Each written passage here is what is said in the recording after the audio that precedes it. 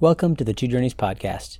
This is episode 13 in the book of John, titled, Eat My Flesh, Drink My Blood, from John chapter 6, verses 52 through 71. I'm Joel Harford, and I'm here with Pastor Andy Davis. Andy, we had to cut the podcast off in the middle of Jesus' discourse. He was talking about how he was the bread that came down from heaven. Mm-hmm. And in this section, he's going to kind of ratchet up the heat on these people following him, and he's going to tell them that unless they eat his flesh and drink his blood, they will not have life. Can you give us some of the contours of the text that we're going to see? Yeah, what we saw last time is how much our souls must have a living, genuine encounter with Christ, a feeding on Christ if we are going to live. And that's why Jesus came down. He came down from heaven for this, to give himself for the life of the world. And so we have this statement, I am the bread of life. He who comes to me will never go hungry. He who believes in me will never be thirsty. So that's what he's talking about. Come to me equals believe in me. And that's what we must do. And he's going to use different language. And you said he's going to ratchet it up. And it's going to be challenging to try to understand what he means. But it's going to amount to the same thing.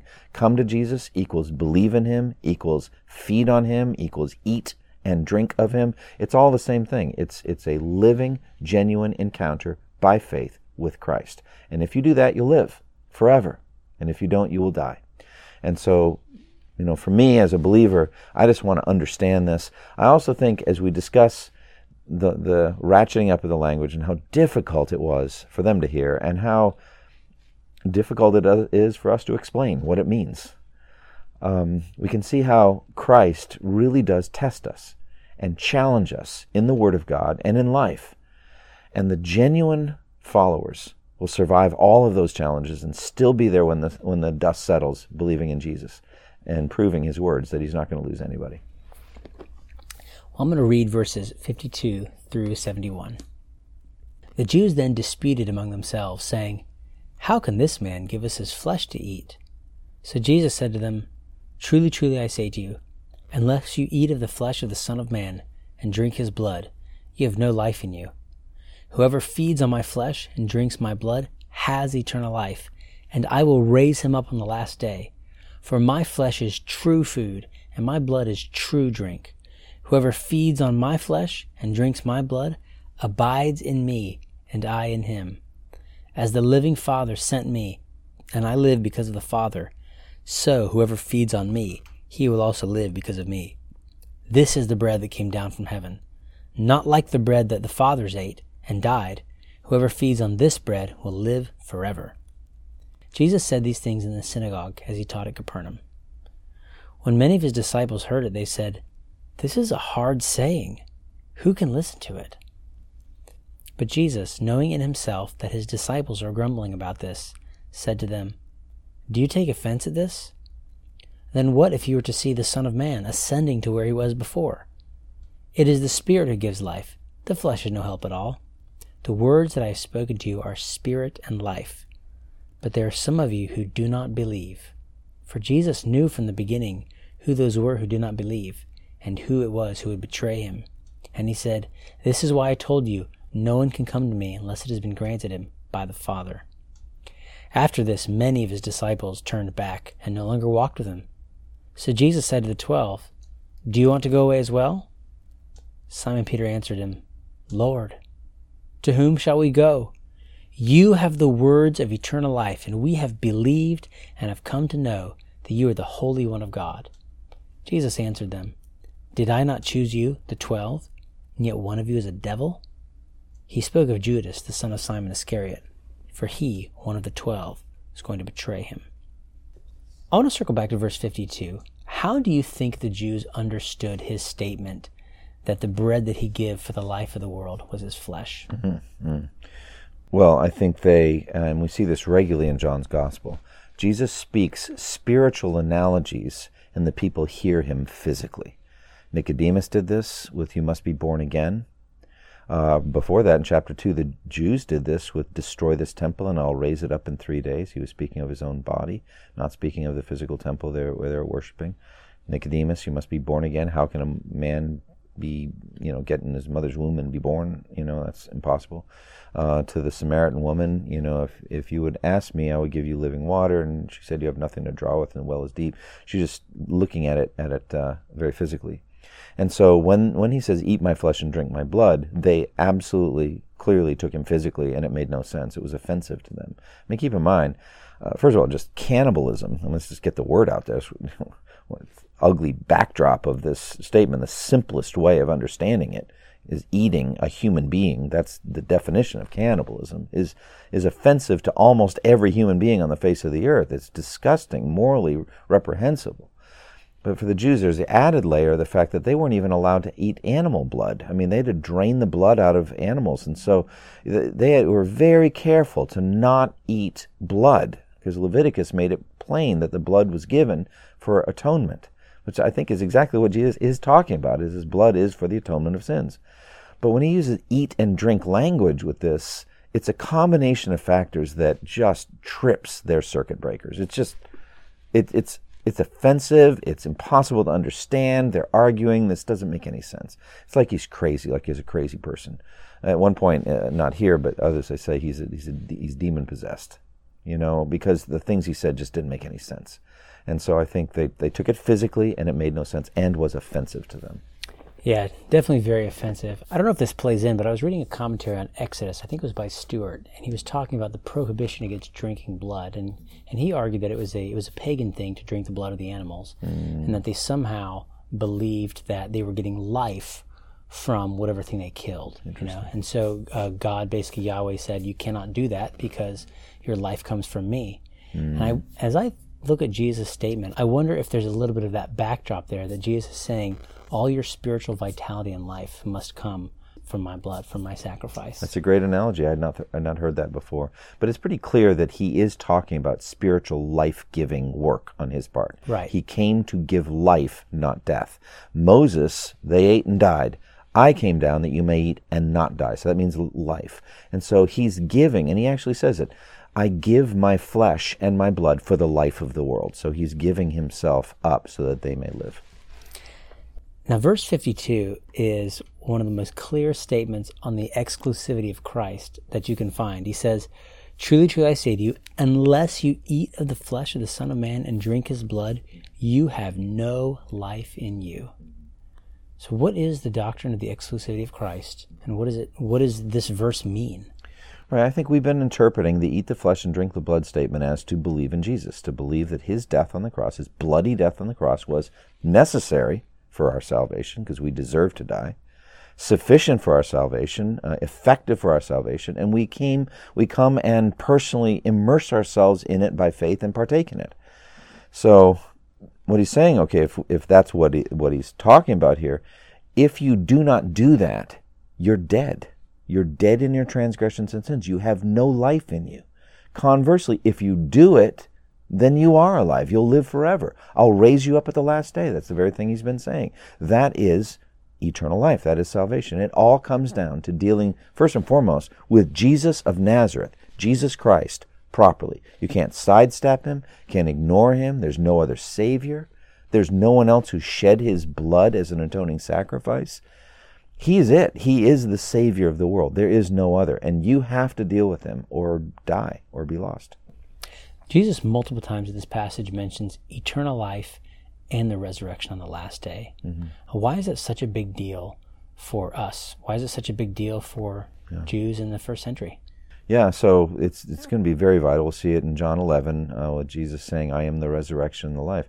We're under the death penalty. As descendants of Adam, we are going to die. If we're not in that mysterious final generation when Jesus returns, we will die. You and I will die. And they knew that. They saw it. They saw loved ones die. Children died. Spouses died. Parents died. Grandparents died. They saw it. They knew that we're dealing with the issue of death. And Jesus came to address that. He came to die that we might live.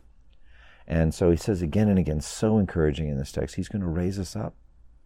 So we saw in the last chapter, he's going to call to us in our graves, and we're going to hear his voice and come out, and we're going to rise to live. And so he gave his life, his death, his bloody death on the cross was the ground of our forgiveness, our reconciliation with God, and then the power of God unleashed on our physical bodies to raise us up into resurrection bodies. He will raise us up at the last day. He says, "For my flesh is true food, and my blood is true drink." So, what does this imply about other foods and drinks? Yeah, I mean, I don't know. There's all kinds of junk that we eat all the time. There's processed foods that are delicious and all that, but they're just terrible for your body. But I think if we set that aside and just even look at healthy foods, physical foods, I think we would have to imagine that the manna was like the perfect food. It was all they needed. So you can imagine the Lord, being the perfect nutritionist, knew what kind of vitamins and minerals and what was necessary to keep these people alive for 40 years. But they still died. They ate it and died. And so all the physical stuff, and like Paul's talking about, eating meat sacrificed to idols, and he gives them the slogans, he said, food for the stomach and the stomach for food. And Paul says, yeah, it's true, but God's going to destroy them both. They're both temporary. Physical food and the stomach that consumes it, they're both temporary. It's all corruptible. But what I come to give you, the food that I come to give you, is incorruptible. It's eternal. And so my food, the food I give, and the eating that I'm talking about here, now that's true life. That's true food and true drink. Yeah, I often think of this just against the backdrop of all the passions that people seek to find meaning. Some seem more noble than others, maybe some people could be searching self-fulfillment in religion, in false religion. Some people could be great humanitarians. Yeah. Some people could seek fulfillment in business. But all of these are ultimately foods that do not satisfy. Yeah. Right? They leave people very empty in the end. It's true. I think about one of my favorite movies of all time is Jesus of Nazareth. Franco Zeffirelli film made in the mid-1970s. Does a great job. It's really pretty scripturally accurate. Not perfect. There are no perfect depictions, but it's really good. And one of my favorite scenes in the whole movie is the feeding of the 5,000. And in the movie, the director zeroes in on Mary Magdalene, the prostitute. Bible says out of her that Jesus had driven, I think, 7 demons, something like that. But at this point, she's not had any interaction with Jesus. She has not been with him at all, face to face, whatever. She just heard about him. And she's a prostitute, and she's talking to a man that she's with, and he says, you got to go see this Jesus. He's a friend of prostitutes, and you can get to know him. It's like, men forgive other men's sins, but they don't forgive women's sins. And she's very cynical, very hardened, and she's desperate. She's looking for something. She's empty. But she ends up following the crowd, and she looks at these people coming back from being with Jesus, and they've been healed, and they're crying out with joy, and she's just taking all this in. But then she sees this huge crowd, and she can't get any closer to Jesus, and so she finally just sits down in the heat and just waits, and she's got a frustrated look on her face, and she's in pain, she's searching, she's struggling, she's hurting. And then at some point, she gets some barley loaf and some fish. They're in her hand. And she's like, how did this fall into my lap? And she understands they're calling out what's happened, that Jesus has done a miracle. And you can sense that the bread is hot, it's fresh, it's miraculous bread. There's just physical bread. And she puts it to her mouth and rips off a piece and starts to chew it, and she just starts to cry. She's shaking, and tears are coming down her face. And it's not about the bread. She's found the Savior. Now she wants to have an interaction with him and encounter with him, and he's going to save her, and he does. But the point is that she's found it at last, and there's tears of repentance, there's tears of brokenness, but there's also a happiness there as she partakes. So I picture that. Yeah, that's what I mean by true food. It's true food. This is what you were looking for. This is what you're searching for all your life. Everything else will let you down. It will not satisfy you, but this will satisfy you. Yeah, and we know that we were made for a relationship with God. And so it only makes sense that God is the only thing that can satisfy that thing that's built into the created order. Only he can do it. So I'm just going to sum up the last couple of verses up to verse 59, and then we'll talk about their reaction to him. Yeah. He basically says, as the living Father sent me, and I live because of him. Whoever eats of me, he will live because of me. And that's what we've been saying now for this whole time, is that if you believe in Jesus, you'll live forever. And then once again, he highlights the contrast. He said, this is the bread which came down from heaven. not as the fathers ate and died, referring to the man in the wilderness. Yeah. Whoever feeds on this bread will live forever. And that's a guarantee from the Son of Man that if you believe in him, he'll raise you up. He says the same thing to Martha when she comes to him, and she's so sad that her brother's died, and he says, your brother will rise again. What a great promise. Before we go on, because it's going to get pretty negative quickly, but see the beauty, the soaring beauty of this promise. If you come to me and feed on me and trust in me, you'll live forever. And so, to me, this is the answer to the grave, this answer to death. This should give us just daily joy and hope because of the promises coming from this text. So go ahead. Yeah, it really should. Well, like you said, it gets very negative in verse 60. The disciples, it calls them disciples. It's not speaking of the 12 yet, but it says, when many of his disciples heard it, they said, this is a hard saying. Some translations say difficult. Who can listen to it? And just talk about why it's so difficult for the natural man, apart from the work of the Spirit of grace, to receive these doctrines. Yeah, well, the language here was couched, and this is something we need to understand, because Jesus openly says this in Matthew 13. The reason he speaks parables or in parables is so that people will not understand him. It's really amazing. It's not parables are given to make things super clear and all that. It just isn't true. It's though hearing they do not hear, though seeing they do not see or understand. What the parable is meant to do is make you come back to him and say, what in the world does that mean?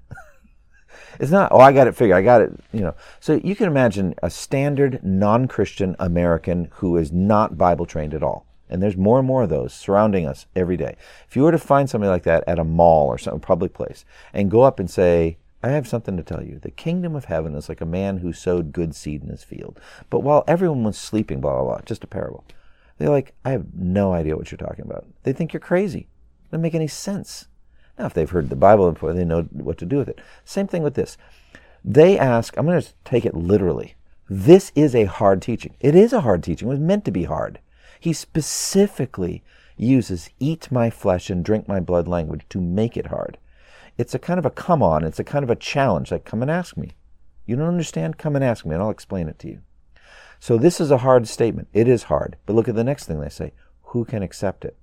Well, the whole chapter is written to give the answer to that question. Who can accept it? The ones that Jesus chooses? The ones that the Father had given him?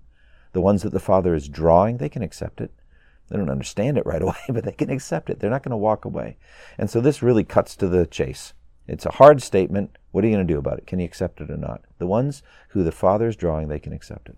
I think Jesus' response is very interesting. He basically says, well, I'm going to put it in my language. He says, what happens when you see me ascend to my Father? He says, what then if you see the Son of Man ascending to where he was before? Will that offend you? You get offended at that? Are you going to receive it then, Yeah. When he's the judge of all the earth? Yeah. I think of Romans 3 when he says, so that every mouth may be shut and the whole world may be held accountable to God. Yeah. When they see the Son of Man ascended, which one day all flesh will see him, and then those who have not believed, their mouths will be shut. They will understand. Yeah, so true. But he says it is the Spirit who gives life. The flesh is no help at all. And so really we're only able to understand by the Spirit opening our eyes. Well, you quoted it in 1 Corinthians chapter 2. It says the natural man cannot accept the things of God because they're spiritually discerned and they're foolishness to him. So another key text is Romans chapter 8. The mind of the flesh cannot accept the things of God. The mind of the flesh is hostile to God. It does not submit to God. Indeed, it cannot. And so we're dealing with the flesh. What he's saying here is, as long as your mind is in the flesh and not transformed by the Spirit, you will never be able to understand these things. So that's one way to interpret. Another way is I was always meaning a spiritual interpretation. I was not meaning that your actual teeth should be chewing on my actual flesh. It was always meant to be spiritual. But I think it's more, you will not understand until the Spirit transforms you from a fleshly mindset. So the Spirit gives life. The flesh will not save you. And so as long as you're in the flesh, you will not be saved. Yeah. So again, the response is they actually leave. It says many in verse 66, many of his disciples turned back and no longer walked with him. Yeah, and I think it's beautiful. I didn't finish the one statement. He says, the words I have spoken to are spirit and they are life. So you and I are sitting here right now because of the words of Jesus as recorded in Scripture. That's why we're believers. It's on the basis of the words of Jesus, and they have become for us life.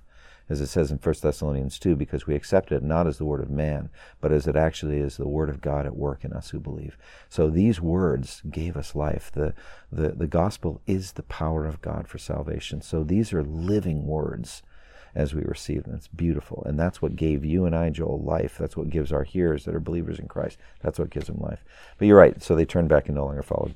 Well, you're talking about the words of life. This is exactly what Peter says. So Jesus looks at Peter and says, are you going to go away also? He says this to the 12. And then just, let's think about Peter's answer. Yeah. Lord, to whom shall we go? Yeah. Well, this is vital. First of all, we just have to deal with the physical reality of people who had been following Jesus for a while, turning back and no longer following him. This is one of the most grievous things that we're going to find in local church life and in our Christian lives. There will be people we know that will walk with us for a while and talk with us for a while and act like Christians for a while. And then at some tragic place, might happen slowly or it might happen quickly, they will turn back and no longer follow. As it says in 1 John chapter 2, they went out from us because they were not really of us. If they had belonged to us, they would have continued with us. But their going out showed that they didn't really belong to us.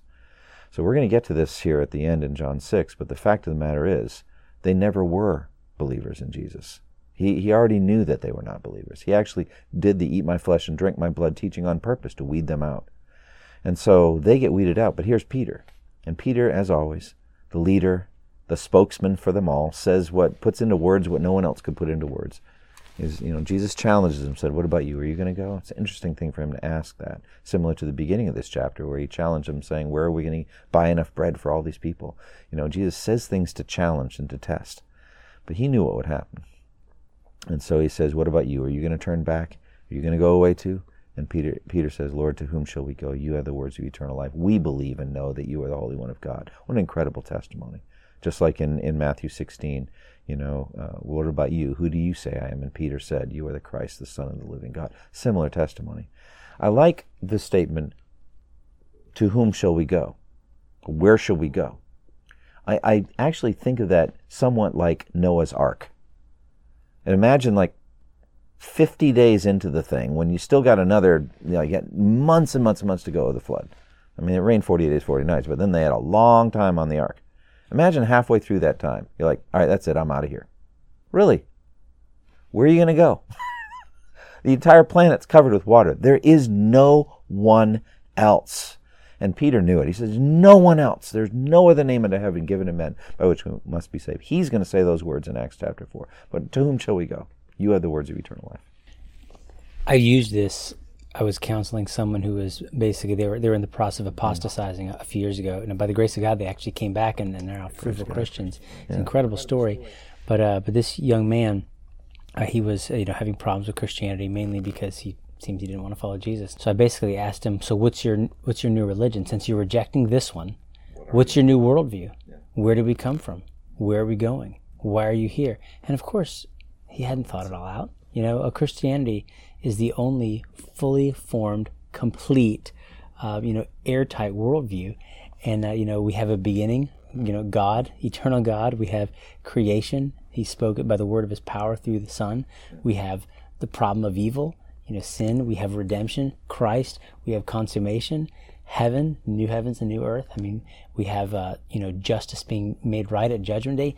Nothing else has this. And so for me, it's obviously centered on Christ, but it's the whole package. It's like, you turn away from that, where are you going? Yeah. Atheism? Yeah, and where just, are you going? I love what you're doing, apologetic. I love that. I would say the same thing. The central apologetic for us is Christ.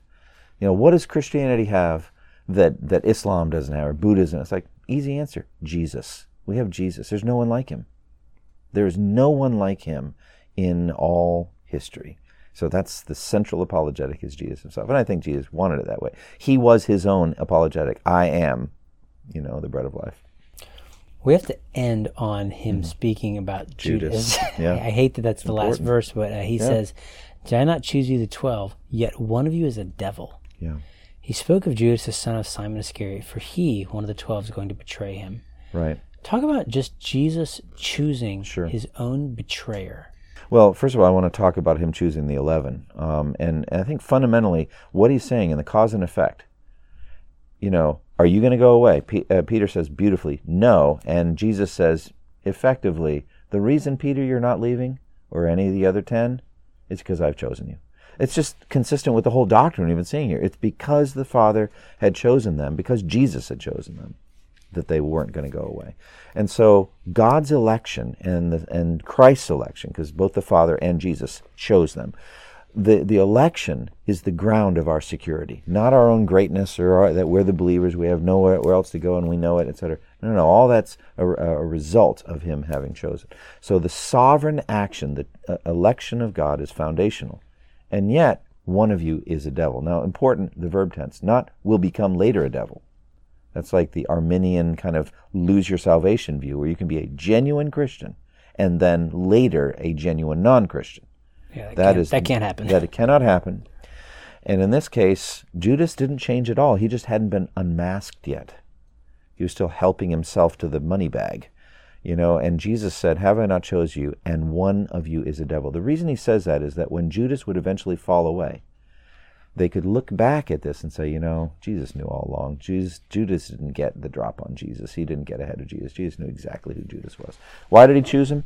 Well, Romans 9, he chose him ultimately for the benefit of the elect, so that we could see, by contrast, a reprobate individual. And he chose him for a different purpose. He didn't choose him for salvation. He chose him to be one of the 12 and to have the money bag.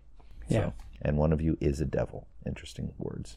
Do you have any final comments on this section or exhortations for our listeners? Well, I think the vital thing for me right now, just as a believer in Christ, is I need to continue to feed on Jesus, especially his flesh and his blood. I need to go again and again to the centrality of the cross and remember what was paid for me, and be joyful, seriously joyful about the atoning work for my sins, and let it humble me and let it give me life.